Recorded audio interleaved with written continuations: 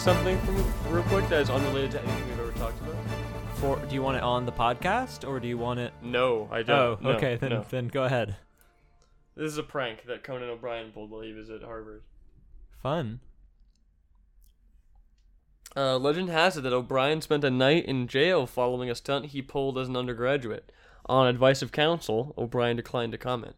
Having procured a jackhammer as well as several hard hats and other construction-related paraphernalia, he and a group of fellow students cornered off a section of street in downtown Boston and went to work, as it were, tearing up the pavement. O'Brien then reported his own crime to the Boston police.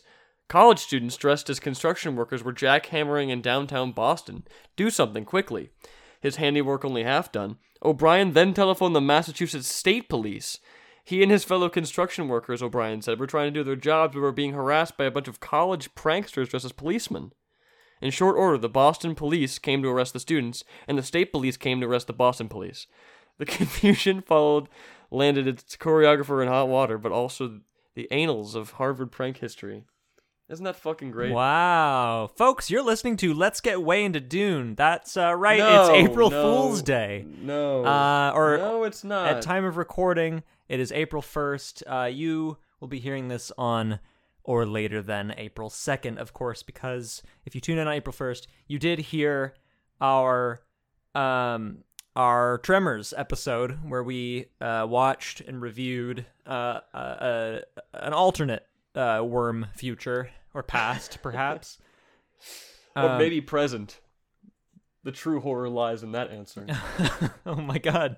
Yeah, they might. That's true. They may still be out there.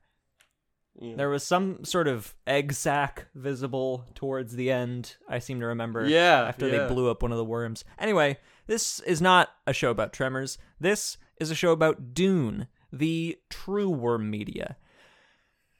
Dan, spring has sprung since our last episode. Sure has. A lot happens in between episodes when we only record twice a month, you know?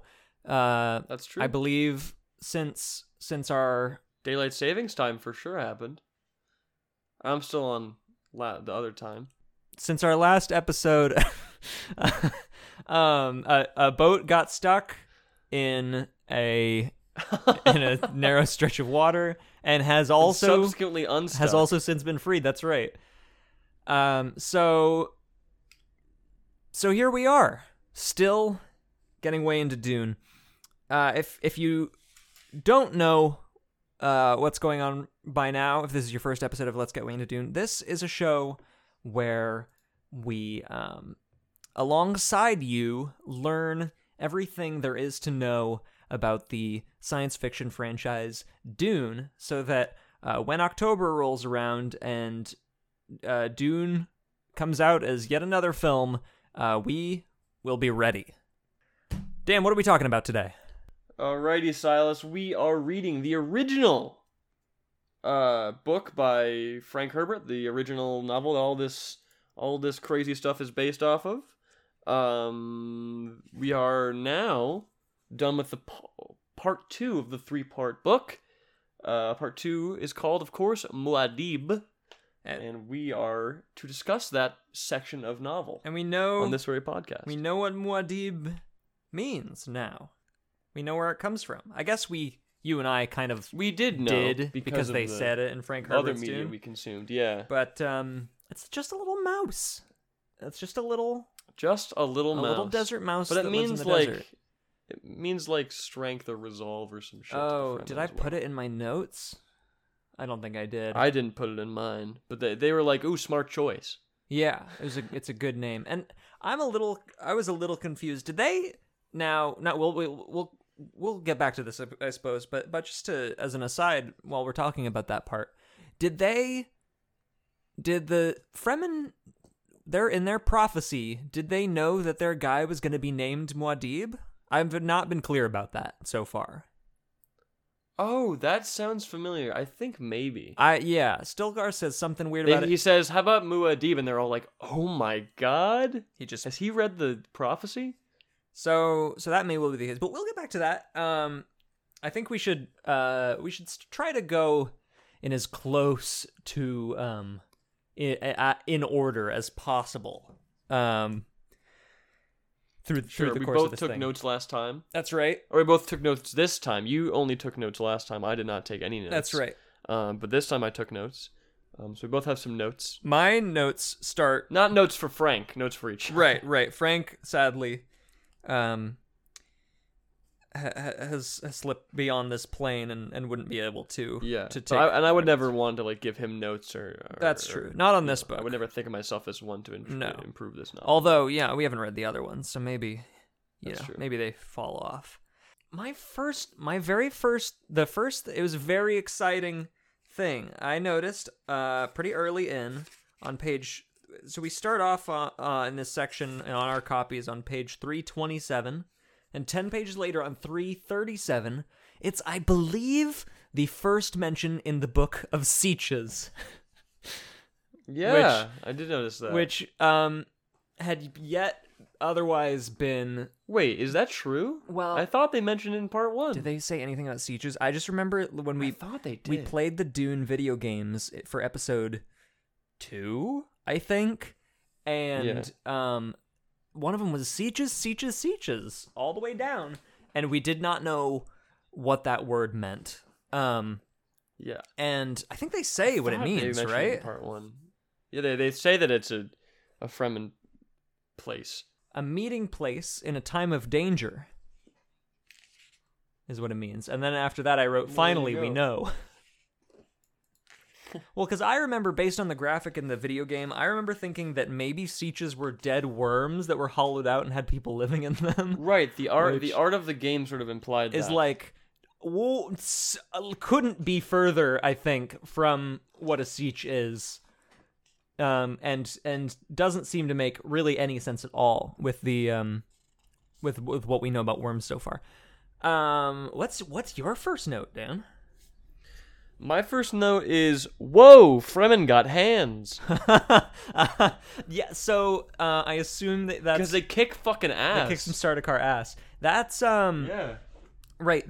There's like, are you thinking of the scene with I unfortunately did not write page numbers. I was not. No, I'm just trying to like I was recall. not smart enough to do that. There was a scene pretty early on with Thufir, right, where he's hanging out with some Fremen. Yeah.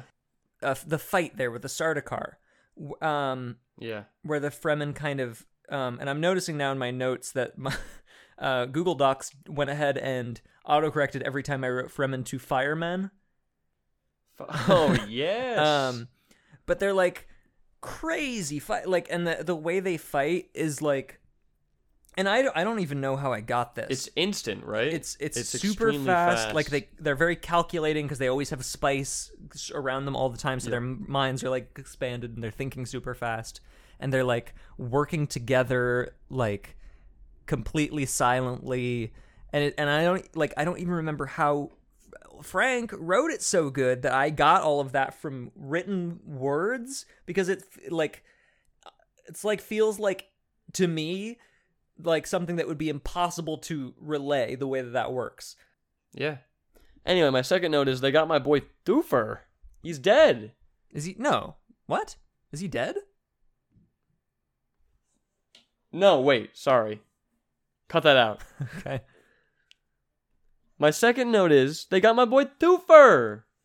When they're hanging out with the Fremen and the Sardaukar come down, surprise attack. Well, they kill his Fremen friend. Yeah, they got with a knife to the throat, and then they capture my boy. They capture him, and then he's later we find out that he's being like basically like kept in a cage, and they have poison, and they have to give him the antidote every day or he'll die. Yeah, they have poison inside him, and they feed him the antidote every day. And then like the he might die if though. They don't. He'll be dead. He in a might few die days. though, because there's like an imperial like henchman comes and tells the Baron that he has to. You gotta kill him. You gotta stop giving this guy the antidote. The Count. The Count. That's right. Count they all have comes. like vampire names. Yes.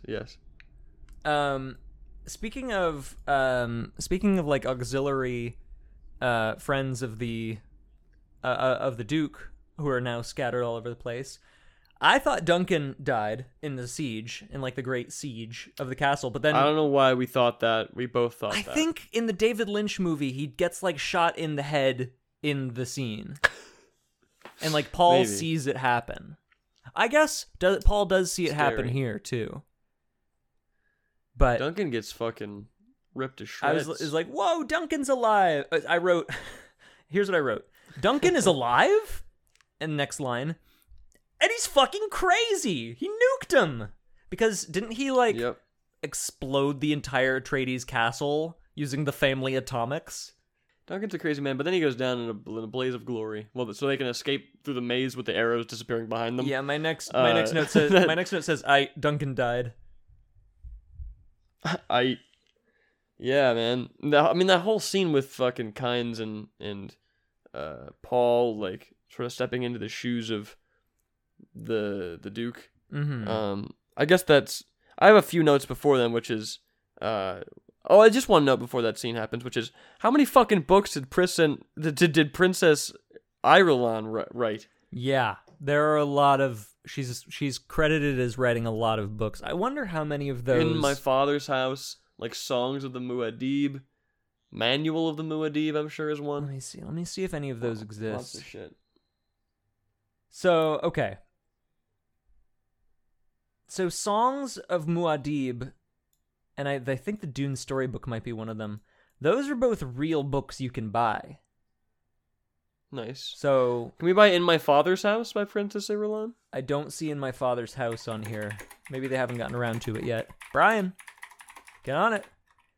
Dan, you were Come on, Brian. you were a little inflammatory towards old Brian Herbert in our Tremors episode. Well, I didn't love Tremors. Credited him with the writing of Tremors, possibly erroneously. Possibly. Who knows? Yeah, my next note is the fucking Call Me Sire or Lord or My Lord. The Paul and Kynes scenes fucking kicks ass. Yeah. I love how Kynes, against his better judgment, learns to really like both dukes over the course of a very good chapter. I think Kynes is one of my favorite characters. He's just, I love him. Well, we'll come back to him. Yeah. Yeah, Paul's like a completely different character at the beginning of this. Like after the spice changed him, he's like he's like a different. After he was I'm a freak. Yeah. He's like a different dude at the beginning, and I think he kind of settles back into being a young boy at some points later on. Why did I write? It's changed by the stress of being in the desert. Let me know if you remember why I wrote this. I wrote, the Baron is really smart, I think. It's the part. I think it's the part about where he's putting Raban back on Arrakis to like rule with an iron fist, so that Fade can come in later and be the savior, even though they're both Harkonnens. Yes. And he's still horny for young boys, his own nephew, and also his own grandson. But we think that he doesn't know that Paul is his grandson. That's what we think. But he right does now. know that Fade is his nephew, and that is evil just as Baron. bad. He's so That horny evil for Baron. these kids. Also, like, he's ginger in both of those. Yeah, is that like a thing? I don't think they've ever said explicitly that he is. And that is a weird thing. He's bald in the new movie, right? He's bald in the new one, yeah. Yeah, that's cool. We haven't even seen Fade at all, right? Have we? In the trailers or anything for the new one? I don't think so. He might not be in it, because now that we know that they're doing it in doesn't- 2 parts, he might just be in part 2. Right. That might tease him at the end. I don't know. And then my next note is, edging me with worm, just show me worm. There's a lot of... Because Speaking of worms, there is a quote, I believe, is from Paul speaking to Jessica. I do not remember the context. I just thought the quote was really funny, so I wrote it down. It says, "Our friends, the worms," he corrected her. And then somewhere near there, I also wrote, has just occurred to me that they really are freely pissing and shitting in these suits. That's like, I do, like... Yeah. Like, do they lose bladder control when they take them off? Because I think they really if you had this suit and you had to piss and shit in the suit to stay alive, you might just forget to hold it once you take it off. Right. Yeah, maybe. They said something about, like, Paul, like, takes it his reclaimed water, and he was like, "Okay, there's no taste to this. Okay, good." Oh, Or something thank God like it that. doesn't taste like asparagus. Piss and shit and sweat. Yeah, the worm that eats their ship. We don't really see that worm. Right. And I'm it's like, kind of- oh, I want to see the worm. yeah, But we see enough worm they keep later. talking about worms. There's this fun thing they do where they lose their bag in a big pile of sand. Yeah. And they have to do this. I could not picture in my mind how this worked, but they had to use this MacGyver situation of making foam out of battery acid and spice to make a little sand tunnel. And I thought that was kind of some wacky fun. Yeah, he drops the bag to save his mom. Right. And then, well, now we need the fucking bag. So Open your little watch. Yeah. Or your compass it was. That was the compass. yeah.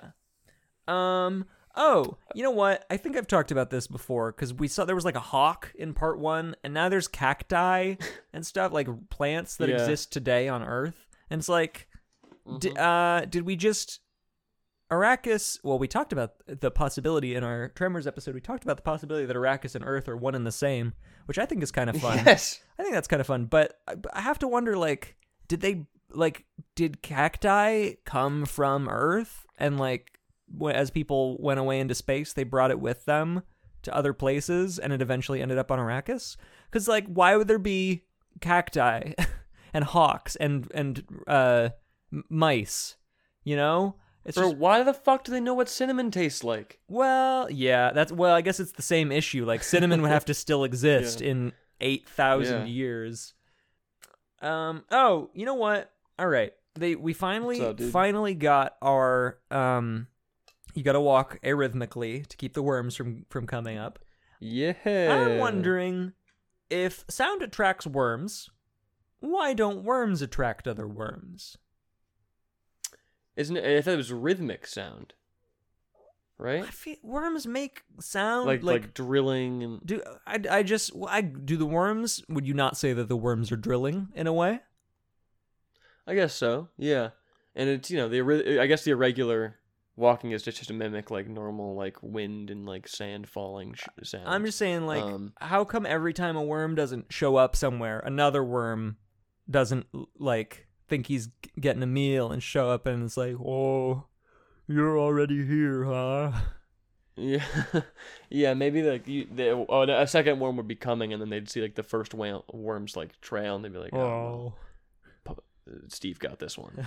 That's I That's- almost said Jessica. That's like one of the only irregular I almost characters. said Paul as well. Fuck. This is about something different. Is his first fucking name Beast? Every time they call him the Beast Raban. I think it might just be The Beast Raban? sometimes he's just Beast His name Raban. is just Sometimes they shorten it to Beast Raban. I think it's just like a cool nickname. But not like Raban Harkonnen. Well, there's His name, right? yeah, they're all Harkonnens, I think. Well, Fade Reutha or Rautha or whatever. But Right, that's like but that's, like, hyphenated. hyphenated. So that's one thing. But the Beast Raban, I assume it's just like the Baron Harkonnen, you know? Oh, I guess so, yeah. Speaking of Raban, we got some Raban lore. He killed Gurney's family. Yes. Oh my god. That's Yeah, he wild. has some personal beef. That's why, and Gurney fucking hates this guy. He hates that guy. Yeah. Are we at the point where Kynes blows up? Yeah, we're there. I had a lot to say about that. I mean, Really? okay. I will say, I liked that section. I did- love Kynes. No, that was like one of my favorite parts. The way his death was drawn out was like immaculate. It reminded me of like the dread of knowing the Harkonnens were coming in part 1, because like there was like the hawk circling overhead and like him like trying to move it, like figure out how he would survive, and like keep having to make like concessions about things he would have to do in order to get off this like bubble of gas that was about to explode underneath him, and the fact that he was obviously not moving fast enough. And so it's like the whole time from the very beginning of the scene is like kind of know that he's not going to make it out of this one, but it's still framed like he could. Like, and we still expect, like, the way fiction is told, like the way that this was built was like he's going to survive, but I like kind of knew he wasn't. And I guess part of that is that we've already seen him explode in Frank Herbert's Dune. Yeah, but we didn't know why. He was just in the film or the miniseries. He was just crawling. And he was like, "I have unfinished business," and then like it like goes out to a wide, and then it's just like an actual. We had no idea what was going With on. gunpowder and shit. like- It was like an explosion. Yeah, we were like, wait a minute, did the Harkonnens plant a bomb on him, or? yeah. And then, all right. I remember being so confused. And so while he's dying, he sees a vision of his dad. Kyne's dad is the single most based character in the entire franchise so far. I have a Why is that? I have a quote from him here that you may enjoy. It got me riled up, in a good way. He says, "Arrakis is a one-crop planet. One crop. It supports a ruling class that lives as a ruling class and has lived in all times. That lives as ruling classes have lived in all times. Beneath them, a semi-human mass of semi-slaves existing on the leavings. It's the masses and the leavings that occupy our attention. These are far more valuable than has ever been suspected." Fuck yeah, dude. Dude, based. And then he kind of loses me because after that he says religion and law amongst our masses must be one and the same. And that one didn't quite do it for me like the other part. No, that's not. Yeah. I thought that like cool, like socialist kinds was very exciting, and then he kind of did go full sort of communist China there at the end. Yeah, we had our friend Lenin, not John, but Vladimir. Yeah. So they kind of threw me at the end. Shortly after that, I think is Paul and Jessica finally make their way to the Fremen, and they. Or the Fremen find them, rather. Right. Well, they find their way into a sort of Fremen trap, I think. Get their water. We meet a few important characters who are gonna grow to love. Stilgar and Chani, most noteworthy. Yep. Stilgar is introduced in a strange way, where like in the first 3 pages that he exists in, he hurls a lot of really strange insults. Yeah, he's like, "Johnny, you lizard dung piece of fuck," and it's like, whoa. I went ahead and wrote down. I believe these are on like 3. These 3 are all on 2 pages. He calls someone "you worm-headed lice," and then he says, okay, "you worm-faced, crawling, sand-rained piece of lizard turd." And then he calls someone "you spawn of a lizard." Yeah. And those are kind of like the first, like those are like 3 of the first 10 things he says. Yeah. So then Paul and Jessica kind of tussle with the Fremen a little bit, and they end up overpowering them using weirding, which the weirding way. How come everyone except me seems to know what weirding is? Do you know what it is? Weirding is... Do they ever say what it is? I understand it. I cannot explain it. It's like, it's just the way that... Because weirding also includes the voice. That much is explained later. But the weirding way is like how he... It's how he got... how he killed Jamis, which is later. Mm-hmm. Which is like super fast. I mean, that's, his training as well, and a little bit of his mentat training. But like they can sort of see things slowed down and go super fast, and you're never gonna beat them. But it's not the same thing as the Bene Gesserit training. I believe the Bene Gesserit training gave them weirding. I'm not super clear on it, but I understand that they have it and how they utilize it. All right. it. We recently discovered at the back of the book there's a section called Terminology of the Imperium, which may have actually been very valuable to us earlier on reading this, because they say a lot of shit that we have not been able to figure out to this day. I'm just gonna peek at the W section and see it. I have it right here. There's a lot of stuff in here. Weirding. Here it is. Idiomatic. That which partakes of the mystical or of witchcraft. So it's magic. Weirding is... It's like it's just like they're using witchcraft. So they're saying weirding is just basically anything that the Bene Gesserit can do that other people don't understand. I guess so. Okay. Fine. I'm happy enough with that. No, that works for me.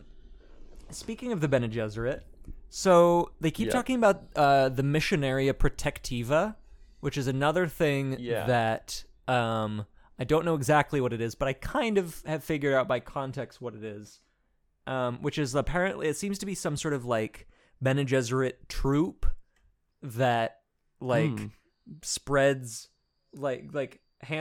travels around and hands out generic prophecies so that if a Bene Gesserit is ever in trouble there, they can like call upon a prophecy that has been like injected into this culture. That's what it seems like, at least, because that's kind of like Jessica says something about like Stilgar's like, oh, maybe this is the Lisan El Gaib from our prophecy. And Jessica's like, fuck, yes, it worked. Like, they believe it, these fucking idiots. So that's the vibe I got about the Missionaria Protectiva, which I guess. Do you hear that? Someone upstairs is just like rolling a bowling ball around or something. What are they doing up there? Like roller skating? Do you hear it? I do. I wonder if that picked up on the mic at all. Guys, we're making a podcast down here. We're doing a podcast over here, guys. All right, we'll work around it. Yeah, it sounds like they're like swabbing the deck with a rake. Steamy, Stilgar, and Jessica. They were getting a little hot for teacher. Little steam. Yeah, he was like they're gonna say things, and she's like, what? She kind of really wasn't really, and then he was like, I actually can't make you. I actually couldn't have sex with you because that would cause some problems amongst the tribe. And she was like, I was not really thinking that was not going to happen. What are you talking about? Stilgar's a weird guy. Well, I love him. I just almost killed you. I love how weird Stilgar is. Stilgar is a strange but like dude, unapologetically so, because he doesn't know he's so weird, and that's not even like right. And I know that there's like, because it's like a culture, and some stuff is like weird to the protagonist because they're not used to it. But it's like other Fremen aren't weird in the way that Stilgar is. Yeah. I've never. Why they mentioned this at some point? I think maybe this so we get back to the Harkonnens and we see those vile Harkonnens. Yeah, and the Baron, a little bit of a Joker's trick with Fade. Well, right, the Fade pulls a big trick to kind of win over the audience by like he does this like gladiator fight, and like, and apparently usually he fights against slaves and kills them, and usually they're drugged, but this one he wasn't drugged, which made it seem like someone was trying to use that to assassinate Fade, but actually Fade was in on it, and if he called the guy a coward or a slime man or something, it would like paralyze him. Scum, that was it. So if he called him scum, like all his muscles would lock up because they captured Thufir and made him do mentat magic for them. So basically, yeah, and like the poison was in the opposite hand. There's two blades, and usually it's in this hand, but it was a silly little gotcha. So moment. It was all really just like a big plot from Fade to make it look like he can overcome any odds, but it was still all by design, which I think was cool. And at the same time, the same time, the Baron was having like secret times with the Count and his Bene Gesserit friend. Bro, the Count's speaking patterns fucking creep me out. Well, he like yes, Baron. Yeah, it's like ugh. And the way Frank writes people, like we've talked about this before, but the way he like talks about elongating. If somebody goes it's A H-H-H-H-H, right? So it's like reads and as not just A. I would just write it A H so, H H yeah, H H. me too, no because dash. it reads as like Yeah, because a dash to me is a little break in Right. noise, so it's like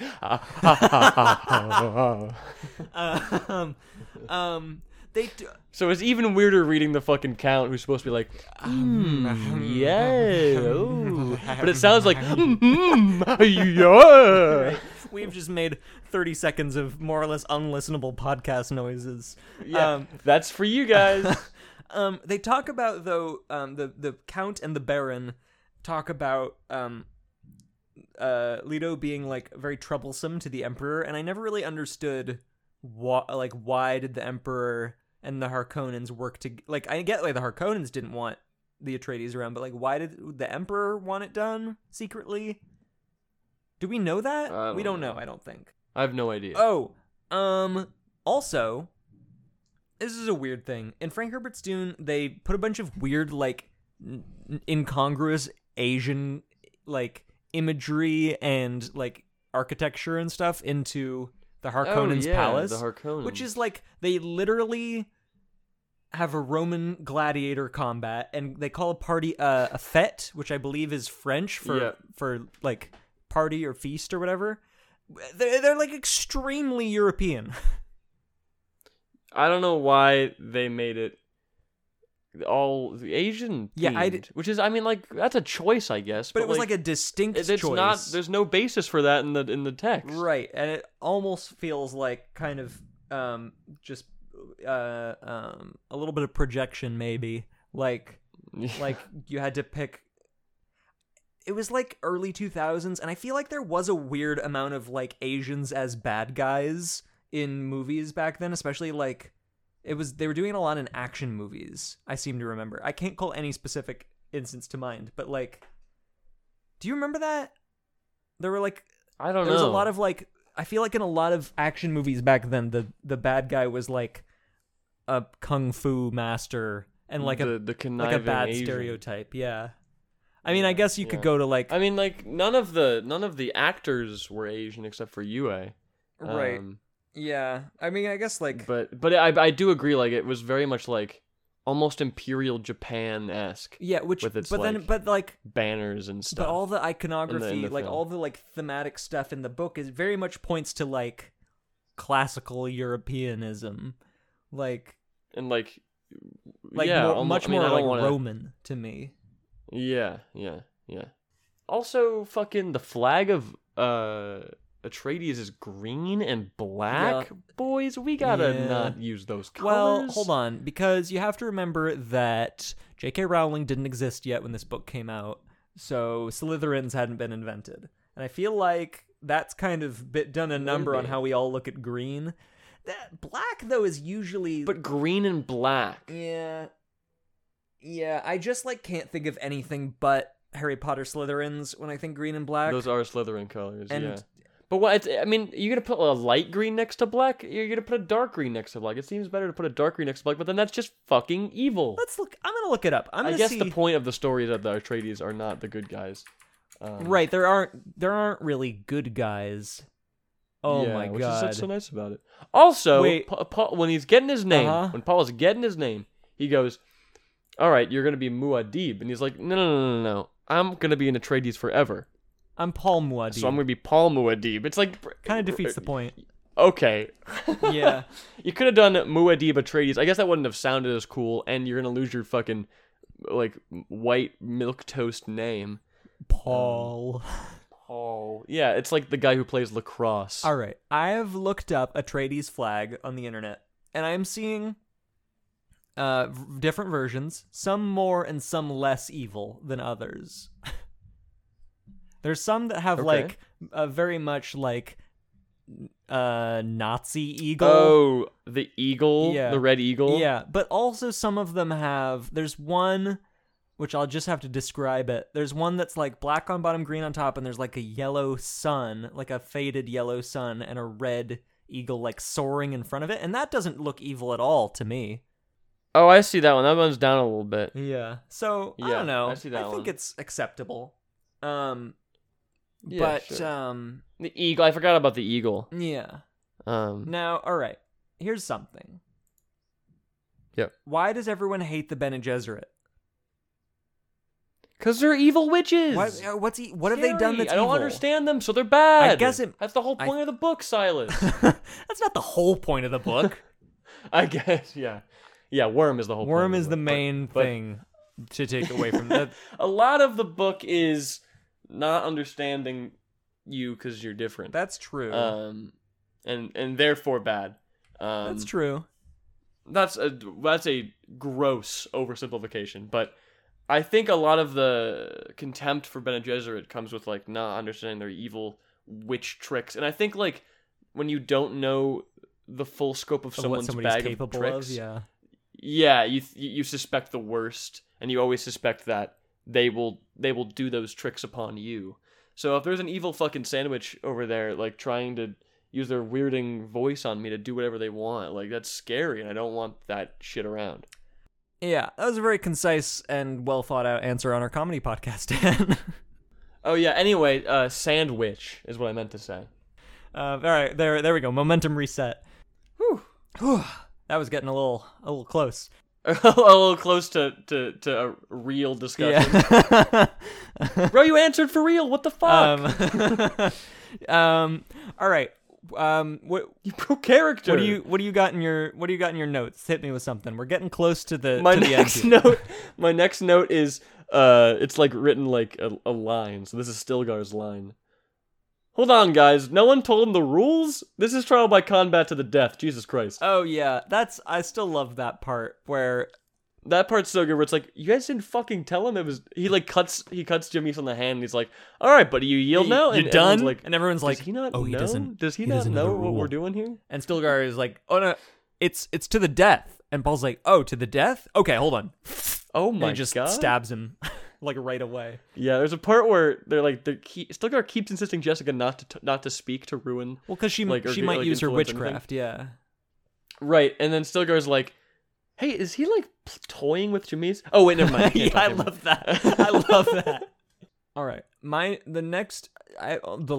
have a few notes left, but they're all for like the very last scene. So I want to hear if you've got anything else before we get to that. I have some incomplete notes, which is Sayadina, more like, and then Usul, more like, and I have not completed those jokes. You can use those for the end of show. Yeah, maybe. Yeah. I already blew my sandwich load. Oh, you did. You had that one in the tank, and you. I mean, that's virtuous that you would not save all your jokes for the end. That we would have some semblance of jokes in the middle of the podcast. And then this happens a lot, and I don't know why he insists on doing this. But it's like when they kept calling the Baron ugly, like over and over again. It's like, we know that he's ugly, or like kept saying that he speaks in like a baritone. Yeah, a basso baritone, or like fade as a tenor. Yeah. They keep saying that Chani is elfin faced. They say that one a lot. Have you noticed that? They say that one a lot. Like 4 or 5 times. Also, I was in you. Go on. Oh, I've heard elfin faced before, and I don't know what it means. I don't know like what to visualize, so I just think pointy ears. I think like Zelda. Yeah. She's elfin faced. Yeah. She's pointy ears. All that changed, like I pictured the Chani from Frank Herbert's Dune for some reason now, because she was more of like, I always picture Zendaya. She was more of a character than the other one was. Yeah, Kiss Machine. So I just picture her. I love Chani, by the way, in this book. Chani's cool as hell. Yeah. You know what we haven't talked about yet? Yeah. What's that? The premonition of a great jihad by followers of Muad'Dib, carrying black banners and ripping their enemies to smithereens. The Fremen will do a crusade on behalf of Muad'Dib and kill everything in its path and doesn't fucking want what that. What a cool thing for you can see like the future, and he's like, oh, I gotta like kind of. It's like that episode of Rick and Morty. Here we go. There it is. I'll put it in the tags on Spotify. It's like that episode of Rick and Morty where he has a crystal in his head and he can see the future kind of, or like the future the trajectory that he's on, and so he like lives his whole life trying to end up with his high school girlfriend, and so he'll like it'll change mid sentence, so he has to like change his words. You know what I'm talking about? I do, and so Paul is is trying to He's doing modulate his so that every time he gets a glimpse of the future, it's like, oh, still the jihad. I guess Let's do the not. Yeah, I gotta do the opposite of what I guess that wasn't it. That wasn't the thing that would prevent it. Yes. Feel free to cut this out, but I was reading a vast majority of this section in the car with Maddie, or on the train with Maddie, and was it just me, or did they say Among Us so many fucking times? And so, like, literally every single time that they said Among Us, I'd tap my girlfriend and be like, hey, dude, check this out. And it'd just be me pointing to the words Among Us. Like, that's fun, because that's a joke that won't be funny in 3 weeks. Yeah, so maybe cut that out. We'll see. Flip to page 499 and read the first 2 words. All right, hold on. Let me get there. This is fun. It's like a little ARG. Yeah. Oh, it says Among Us. That was after, like, it happened like 6 times in the past 10 pages, and I didn't want to show her anymore. But then the page starts with Among Us, and I'm like, all right, I have to show her this one. Oh man. All right, so after that cut, fuck yeah. So now are we getting to the climax of the we left out. Paul gets a servant and kids. Oh yeah, he kills Jamis. It's like a weird aside almost. Hera shows up and she's like, or something. Do you want to fuck me or do you want me to serve you?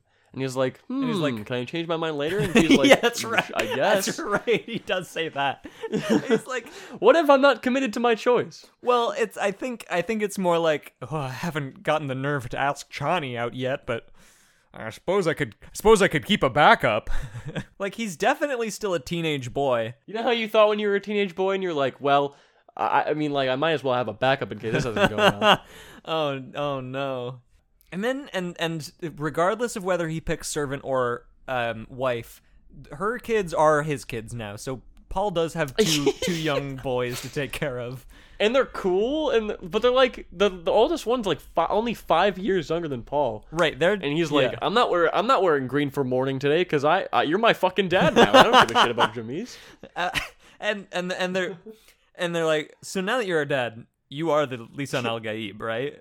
Like, you can tell us. You're the Al Gaib, right? You're our dad, so you can tell us. And he's like, I don't know what that is. How old are you guys? And then they just like instantly become his bodyguards. Also, these like, yeah, they like stride in all cool, and they're like, and like Chani's like, I see they're taken to Paul. I love that. And the end happens fast. Holy shit. The end happens really fast, because I noticed I was reading it super fast too. So why? Maybe you can explain this to me. Why did they need to have the water of life? Everybody needed to have it, but in order for that to happen, they needed a Reverend Mother to drink a little bit first, and then it would change to make it safe for everyone else to have?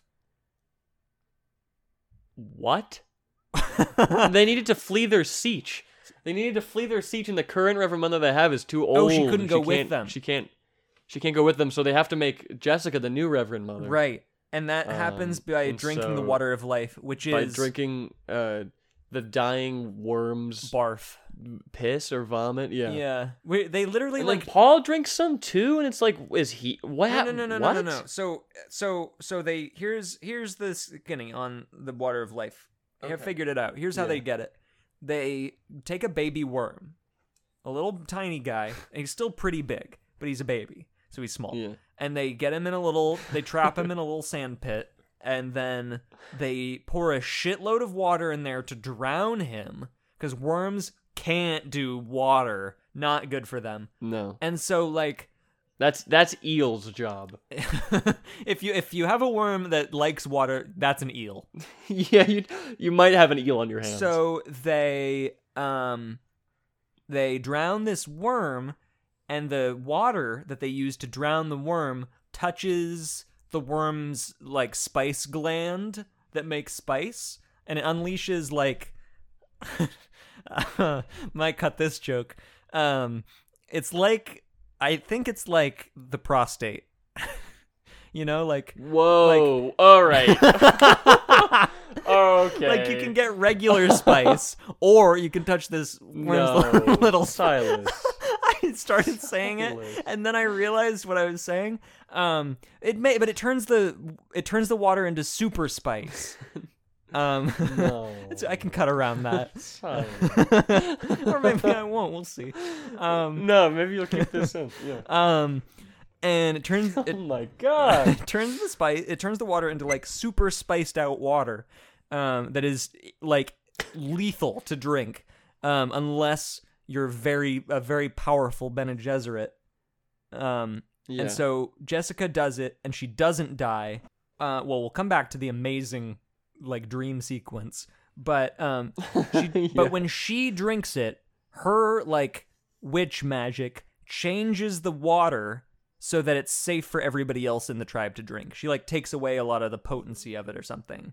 And that's why Paul drinks some, and that's why everybody else drinks some too. And Paul gets a little drugged, but not all. Yeah. And then my favorite part, perhaps in the whole book, is like unexplained just nonsense. Where the Reverend Mother is speaking to Jessica in the dream. Yeah. And she's like, "Oh, good thing you had a fucking girl in there, because it would have killed a boy." and Jessica's like, okay. What am I supposed to do with that information? The thing about it was a very kind of The Giver sort of situation where the Reverend Mother, the old Reverend Mother, Don't you dare, Lois Lowry. When Jessica drinks the water, the old Reverend Mother's in her brain now, and she's like, "Here's all of my memories and the memories of every Reverend Mother before me." And Jessica that is pretty Giver, actually. It was super cool. Like Jessica suddenly like knows the history of the Fremen, which, by the way, the Fremen have been around like forever. They're not from Arrakis originally. No, they just right? made it to Arrakis eventually, but they're like distinctly persecuted people who have just like survived, and that's why they're all so fucking hard now. And like, I don't know, gave me a deep new appreciation for the Fremen, who are not just a bunch of like sand weirdos, but they're really like real survivors, you know? Also, this is just an aside, but I love like Kynes' dream for a better Arrakis, and how it won't happen for our children or our grandchildren's children's children or all that, but one day there will be water. And when Paul describes rivers, they're all like it just happens on your feet.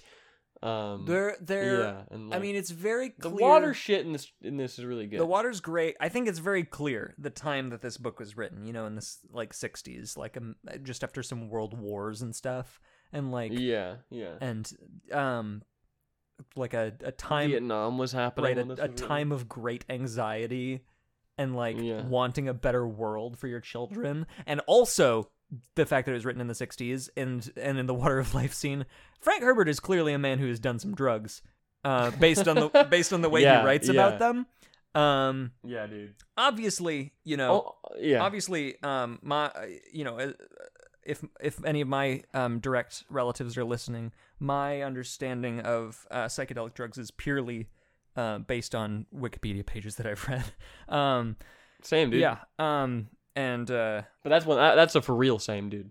But just like, I don't know, the way he writes about like the just like change of feeling in the air, you know, it's not like whirly wobbly colors and stars and stuff. It's like about how it makes the people feel about like and changes their awareness of each other and stuff. And I think that's it's not like holy shit a dragon. It's like, oh my god, I live in an aura of time. Right. And the old Reverend Mother in the like dream state, like as everybody else is drinking their little sip of like purified party water, the old Reverend Mother is like, "Oh, let them have their orgy." And and I remember in Frank Herbert's Dune, they interpreted that as like a legit orgy, like everybody was naked and stuff. I don't think that's what it meant. I think it was that they like the Water of Life like gave them like made them have a sense of like a shared consciousness, especially after the stuff Chani says to Paul after she pulls him away. But like, I think it was like everybody who drank the Water of Life was kind of like sharing in like a collective like experience of it. which is like, cool, like very cool, and not just we all get high and fuck each other, which is what that's a little more boring. Yeah. And I also loved that Chani kind of pulled Paul away from the group because his consciousness was just too like rip roaring righteous, and like it was like harshing everybody else's vibe because everybody was just trying to fucking experience the intricacies of each other's minds, and Paul was just like screaming over everything else because his brain is too powerful. And then of course the end. Now that Chani has pulled Paul away, they're not in proximity to everyone else, so they're the only ones like experiencing each other's consciousness, and like it's such an intimate experience that they instantly fall in love. Which is like, I don't know, the whole end was like I don't know, like a real testament, I think, to Frank and his ability to write stuff that just makes sense. Like, yeah, like it's like the edges of like human experience, like stuff that people can't usually put into words, and he does it, and he does it well. He does it really well. Just evoking the sheer feeling of it. And at that moment when I read that, I was not even thinking about worms. And that is the true magic of storytelling. Anything that can distract me from worms for even a second is which is not something to be treasured. Easy task. Yeah. So on that note, I think that we can go ahead and put a pin in this one, unless you've got any other anything else to share. No, I just got an old joke for you. For this you've got card. One. You got one ready to go for me? Yeah, here it is. Here we go.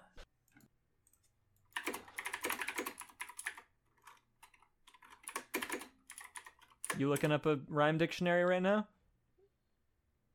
No, I have one, but I have to. It's a phrase that it currently exists, but I'm saying it backwards for the sake of the joke. Okay. All right. The Mentat of the Atreides says. All right, this is gonna be stupid. I have to let you know that this one's stupid. All right. The Atreides Mentat says. 2 for the money, 1 for the show. Oh no. Oh man. That, I mean, is up there with my worst, yeah.